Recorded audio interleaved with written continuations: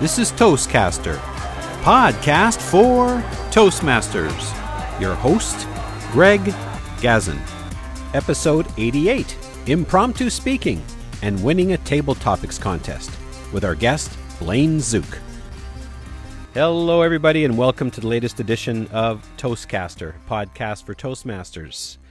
Today we have a special guest. His name is Blaine Zook. He lives just outside of Edmonton, Alberta, Canada, in District 99. He's been an area director, a former club president, and he's a member of Dawnbreakers Toastmasters. Blaine's been a Toastmaster for almost 9 years, and he just has one more step to complete his Distinguished Toastmaster designation.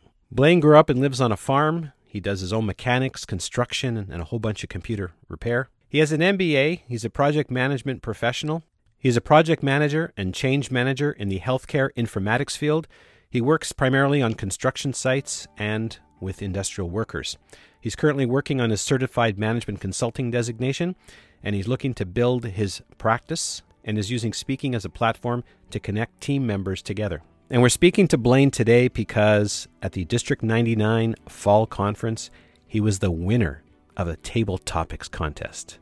Blaine, welcome to the program. Hey, good morning, Greg. How does it feel to win a Table Topics competition? It feels pretty wonderful, Greg, especially when it's my second go-round in trying to do so. And to finally catch that gold, if you like, it's a really good feeling. For those of you who are not familiar with Table Topics is impromptu speaking, where an individual is given a question, general in nature, where it doesn't require any specific knowledge or any prior knowledge, and that individual has roughly 2 minutes to come up with a cohesive answer. Blaine, maybe tell us a little bit about the competition itself. How does the Table Topics competition work? Well, the competition starts very basic at your club level, where you're competing against people within your club, your regular meetings, and then you'll work up through tiers, winning competitions until you get to the final. Okay, so you go club and then area, then division, and then district, and of course, Table Topics ends at the district. The other competitions, like the International Speech Contest, goes right to the World Championship. So what are the mechanics in terms of how the competition works when you actually arrive there? How does that work? Well, you would work your way up through the 4 different levels. So starting at the club level, you'll be competing against other members within your club, and then it moves into the area. Now, each level that you move up, you're getting the best of the prior level. So people are learning a few skills. They're learning to answer the question with maybe a little more finesse, all the way up until you get to the 4th and final stage. At the competition itself, how is it kind of structured so that people aren't hearing what the question actually is? The way they work the question is you'll have about 5 or 6 participants in any particular competition, and they'll have 3 questions typically hidden in an envelope. They will walk the rest of the competitors out of the room so they can't hear the question. The first competitor will draw one of the envelopes so that it's a brand new question. There's no way that you would know what it is, and then it is read out loud to the first competitor. Everybody else is out of the room, so the first competitor has an opportunity to answer, and then they'll bring in the second, third, and fourth, so on, so that we each hear it fresh for the first time, and there's no advantage or disadvantage. So out of curiosity, is it better to speak first or speak last? You know, there's mixed feelings on that, because some people like to get it first so they can hear the rest of the participants. I've done both, actually. I've been the first in one competition, the last, and at the final one, I was right in the middle. So I think that goes to show that there really is no advantage. The advantage would be coming in earlier, you get to hear the other respondents, where if you're the last, you don't know how the others did compared to yourself. I'd like to know what the winning question was and how you answered it, and what was your thought process while you were answering it? You know, I get asked this question a lot of times, is how do you prepare? What's your thought process? And when I started off competing, I used to think Table Topics was the easiest one to answer, because you can't prepare. You don't know what the question is. You just go and do your best. But what I've learned, and I've been in Toastmasters for 9 years, I've competed before, is there are some methods to preparing and answering that question. So in this particular case, we had Danajaya had come in from Sri Lanka, had not seen snow before. He arrived at our conference with a snow shovel we gave him. But the question that they posted to everybody is, how do you describe winter to somebody who has never seen snow? Wow, that sounds like a great question. So it was a great question. Danajaya Hediarachi was the 2014 world champion of public speaking. Of course, he's from Sri Lanka, and he was visiting District 99, Prince Albert, up in northern Saskatchewan. So yes, it was probably a little bit of a weather shock for him. Correct. And it was minus 20, I believe, when he arrived, and there was snow on the ground. So it was a very timely question. I don't know what the other two would have been, but when you're faced with this question, you're not prepared, how do you describe winter to somebody who has never experienced snow? So to prepare myself for any question, I try to think of a bunch of scenarios. In this one, and this is taking straight from Dana Jay's tips, is give yourself a couple of seconds to think of the scenario. So when I go about answering a question, I do it from a very emotional point of view where I try to think, how does winter impacted me on an emotional level? I start creating that story in my head before I even open my mouth.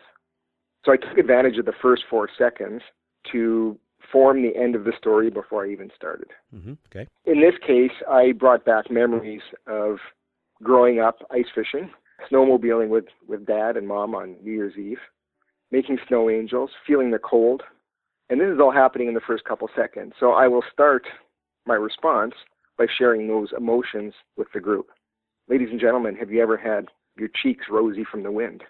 I grew up ice fishing with Dad and laid on many an ice sheet, looked down the holes and felt snow down my back. It creates an emotion to start with. I can feel the chills coming through already. Then you can do the formal greeting. Good morning, good afternoon, how are you doing? It buys you a few more seconds in your head to create the rest of the story. Now, the idea of the table topics is to have that opening, the body, and the conclusion. The next 60 seconds in my head are really a blur. I sometimes don't remember myself how I responded. I'll talk about the different events in my life, how winter has impacted me. I'll talk about the sensations that you can't get on a beach. Chills down your back, snow. I talked a little bit about making snowballs, taking this form that you can pack together or make a slush and you can throw it at your best friend. So you bring some joy and laughter into the experience. Maybe reach out to other people in the audience that might relate to snow. And so I created some images. I mean, people like a story. It all comes down to telling a good story and something that you can relate and get a few laughs with. And how did you wrap up? Well, that was an interesting part is with table topics, you have 2 minutes. And in the past, I've usually pushed it right to the end with fear of going over. Of course, coming back to my early childhood stories is a good way to wrap it up. So if I could get back to the ice fishing part, if I could get back to throwing snowballs at my brother, that would have been the ideal way to wrap it up. It's not the way it worked out for me. What I ended up talking about, and I was looking at the timing lights because you have 2 minutes to 2 minutes and 30 seconds. I said, well, snow, it's a white delight. And at that point, I was looking at the lights and they were red.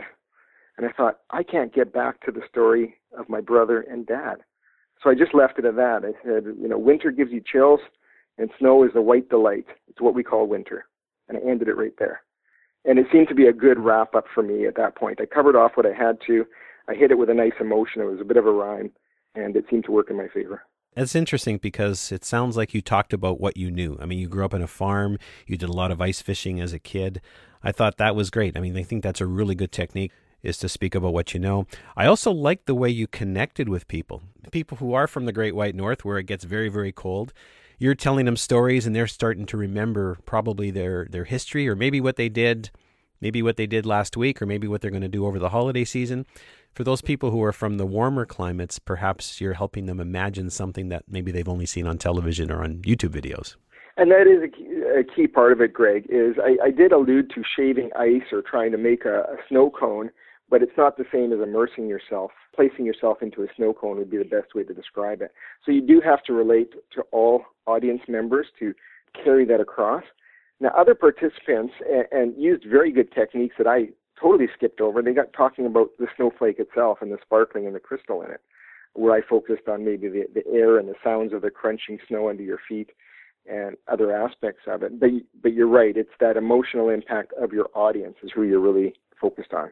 There isn't necessarily one way to answer a table topic question. I mean, as long as you have a body and conclusion, there are a number of different methods. Is there anything in particular, or are there any other methods that you might use to answer questions? Well, some people will actually turn the question right around. If they don't have an answer for the question, they will make up something on their own, or they'll change gears a little bit. They may say, well, I don't know anything about snow, but I'll tell you about sand. And that might work at a club level or an area level, but when you do get to the district, part of the scoring system, the first 55 out of 100 points are around the opening, body, and conclusion. But after that, they look, are you staying on topic? Are you building the message throughout your story? And then, of course, there's the emotional aspect, the energy, the body language. And those are other pieces that I was very intent and focused on working in correctly. If I can share with you as an example, Dana Jay shared with us the night prior is stand up straight. Keep on your toes so you have a nice structure. I went in that morning early and I walked the stage. I got a feel for where the lectern was, where the audience members would be sitting. I ate a light, healthy breakfast, so I was energized, and I came out really intent on giving it my full focus on what I wanted to deliver that morning. So beyond just the story, there was everything else that goes into making that delivery energetic and accurate. Yeah, I think if you can't answer the question directly, I mean, the whole idea behind impromptu speaking, and I think we're going to talk a little bit about this afterwards in terms of the importance of impromptu speaking. But my thoughts are, yes, you're right. At the club level, quite often people will change the question. But I'm also thinking what they could do is perhaps find a way to relate to it. So, for example, if you really couldn't easily zero in on how you would describe winter to someone, perhaps you could describe a scenario where maybe the car broke down and it was cold outside so that people can maybe imagine some of the other things. Even though you're not directly describing winter, you're talking about the effects of what it would have. Yeah, and I think what you're getting at that is the whole spirit of table topics. The idea is getting out and speaking comfortably about what you are familiar with and what you do know. So if you're at a dinner party or you're meeting somebody for the first time and they throw at you, how do you like this sports team? Now, perhaps you don't know anything about sports, but you're expected to answer. Mm-hmm. So that would be an ideal example where table topics or the practice of it would maybe help you in the real world. So if you were to ask me, what do you think of this sports team? I could work around that question for 2 minutes and say, well, my kids played sports, and I know you have to arrive early and go home late, and there's a lot of sweat in between. And I maybe didn't answer the question about sports team, but I captured the interest of the person who threw me that question. And it was a building block to go forward from there. And that's really the whole spirit of table topics. That actually makes sense. So instead of someone says, hey, what'd you think of last night's game? You're not going to say, well, last night I was on my computer working on this really great Excel spreadsheet, right? Right, in which case you've totally changed topics. And the idea is maybe not answer the question directly, but answer it in a way that the person who engaged you can continue the conversation. You can build on it and maybe get back a question or another discussion that'll carry you on forward. So maybe not talk about last night's hockey game, but maybe say, you went to a hockey game a couple of weeks ago, or you saw one a couple of weeks ago, and maybe even talk a little bit about that. Well, yeah, and it's funny because even the weekend of the competition, there was the football game, the Grey Cup game was going on, and they would quite often play in the snow. So in the back of my mind, I'm trying to work, how can I work the local events of football and snow into one, weave it into my answer. It never worked out that way. I simply ran out of time, but that's another good example. Yeah, that's the other thing too. You got to make sure that you stay on time, because once that red light goes on, you've got 30 seconds to finish. And I don't know, some people are really good at knowing exactly when 30 seconds are, but sometimes you just have absolutely no clue. Are there any other techniques? Like, for example, I remember hearing one, the Oreo method, where you give an opinion, a reason, an example, and then you restate your opinion. Are there any other methods that you've heard of, or any other methods that you use? I do recall it, something about a shell on each side and lots of cream in the middle, but I don't recall it offhand, yes. As far as methods, what I have done to prepare, and I continue to do, is put about 12 stories in my head well ahead of time. What I found, the winning table topics usually have an emotional component tied to family or maybe a childhood event or something that most people can relate to. So if you have a few stories in your head, you can draw on those. And it might be, I could have pulled up a story of sliding down a hill with my granddaughter. In this case, I was ice fishing with my father. It might have been taking my kids for a walk in the woods. So I had a few of them, and it's just a matter of putting the right season and event and emotion into the question that was put at you. So that's one of the techniques that I use, is come prepared with many stories that you can weave in. Table topic competitions are great. They're actually pretty exciting. They're a learning opportunity for everyone. But I think the whole idea in general is to have people become better at impromptu speaking, right? Pretty much speaking on the cuff. In your business, in your industry, how important is impromptu speaking?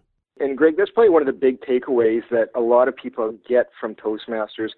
even more so than the competition. I mean, the competition is nice. It exercises your skill a little bit.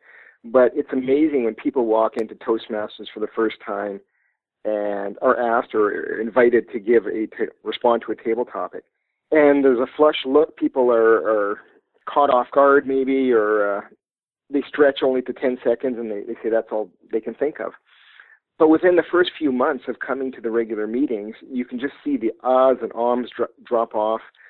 The story has an opening and the body that follows the question. So it just builds that confidence. And that's a transferable skill that I know I've taken back to work, engaging clients. When it comes to opening meetings and having a question thrown at you, you realize you don't have to fumble around. You can pause for a moment, answer the question, ask for clarification. So it's one of those practices that just helps you right throughout your career in life. I know for me, when I first joined earlier on, and of course it's part of my key stories that when I go out and I speak to individuals, how I didn't quite make it past 12 seconds. And my mentor, Bob, who happened to be the timer, said, "No, Greg, it was 11.93. And putting my head down and looking at the clock like a schoolboy waiting for the 3 o'clock bell. And then I wasn't coming back until my mentor convinced me to come back. And then just a few years ago, I didn't make it to the district level like you did. I won at club, won at area, came in second at division. It certainly opened a lot of doors for me. And I'm just thinking, looking back here, of course, looking at your bio, project manager and change manager, you're in healthcare. You're talking about construction sites. So, I mean, that's incredible. How do you use that impromptu speaking there? I think the biggest part is I go to a lot of dinner meetings or mixer meetings where you're engaging different clients. And it's always the same, put your hand out, hi, how are you, what do you do? It's good to have a comfort level to respond or to build on an area of interest. So if you're throwing something perhaps you're not familiar with, so, for me it would be accounting as an example, but I could ask a few questions, maybe give a couple of examples of what I do know of accounting, and then just build the conversation. It's a lot stronger engagement method than sheeply bowing your head and turning the other way. So as far as building that client relationship, it's invaluable. One of your areas of expertise is working with and motivating a remote virtual workforce. So I can imagine that being able to quickly get your point across would be even more challenging, given that you don't necessarily have a face-to-face audience. Yeah, and you know what? That's one of the challenges. As we switch to text and email, we're losing a lot of that connection that we get either in person or, more importantly, as you mentioned, in a remote environment, is when you have to pick up the phone and engage somebody, respond to these questions or ask good questions and be audible. When we talk about the opening, body, and conclusion, that comes right down to the phone conversation too, when you're posted a question, to be able to respond to that question and close it off in a logical, systematic manner. So very important. It's a skill that only through practice can you really become good at, refined at, and keep it at the top of your game, if you like. You need a Post-it note stuck in front of your keyboard. No, you need a Post-it note posted on your computer that says OBC, Open Body Conclusion. Remember OBC. Yeah, as we're making these phone calls, as we're engaging with new clients, being able to respond and continue the conversation is so, so important. I use it every day in my practice, my skill in talking to people. It can only happen through practice, and Toastmasters has been a big part of keeping me sharp in that area. Excellent. I'm just going to ask you to give us maybe one tip, and I'll give you a choice. It can either be a tip for a successful table topic or a tip for the general audience when it comes to impromptu speaking. Your choice. Well, I think the general audience, I've spoken to a lot of Toastmasters, but when we look at the general audience of what's a tip to engage good conversation with somebody, is really come back to that point of opening, body, and conclusion. As I mentioned earlier about the sports example, if somebody throws you a question and you don't feel comfortable in answering it, slow down the conversation. Just give yourself a second to stop and think about what you do know about it. You find this in the formal table topics, even at the club level, is about 3 or 4 seconds in, finally you have the answer. And so to the general public, when you're engaged with a question that somebody throws at you and maybe you're not ready for, a common response, and I don't like it, is, oh, that's a good question, thank you. A better technique is just pause for a moment. Just pause. It won't make you look silly or dumb. It'll help you to reflect on what you do know about it. And it might not be directly related to the question that was thrown at you, but somewhere in there is a tidbit that you can pull on. Wait just that extra second, Start talking to what you do know, and the rest will flow out of you naturally. You'll surprise yourself as you start going and slow it down, how intelligent you can actually be. That 1 second can seem like an hour for some people. It really does. And again, that's where the practice of Toastmasters does help out. It makes you realize that 1 second is very brief and your brain works pretty quick. Become comfortable with it. Just get comfortable with that 1 or 2 second pause, formulate your thoughts, speak slowly, and it will come. I think that's a great piece of advice. Blaine, how can people get a hold of you if they want to reach you? Well, the best way is, as I'm building my speaking practice, is just go to blainespeaks.com. I'll have some information on there how you can reach out to me, offer a few more tips and advice on engaging people in ad hoc situations, how I can help you perhaps in a consulting perspective. So that's Blaine, Blaine, speaks.com. You got it. That's correct. Blaine Zook, thank you so much for taking the time to speak with us today. Congratulations on winning the Table Topic contest, and it looks like you only have one more step to complete that Distinguished Toastmaster designation. Blaine Zook, all the best. Thank you very much, Greg. Once again, this is Greg Gazin. We appreciate you tuning in. Now, I'm not sure how you joined us, whether you joined us directly through Toastcaster.com or iTunes, but either way, you can pick up the podcasts there.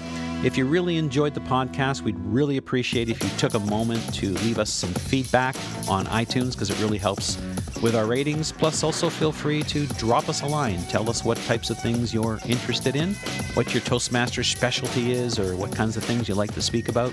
And perhaps maybe we'll even have you on the show. This is Greg Gazin. Till the next time.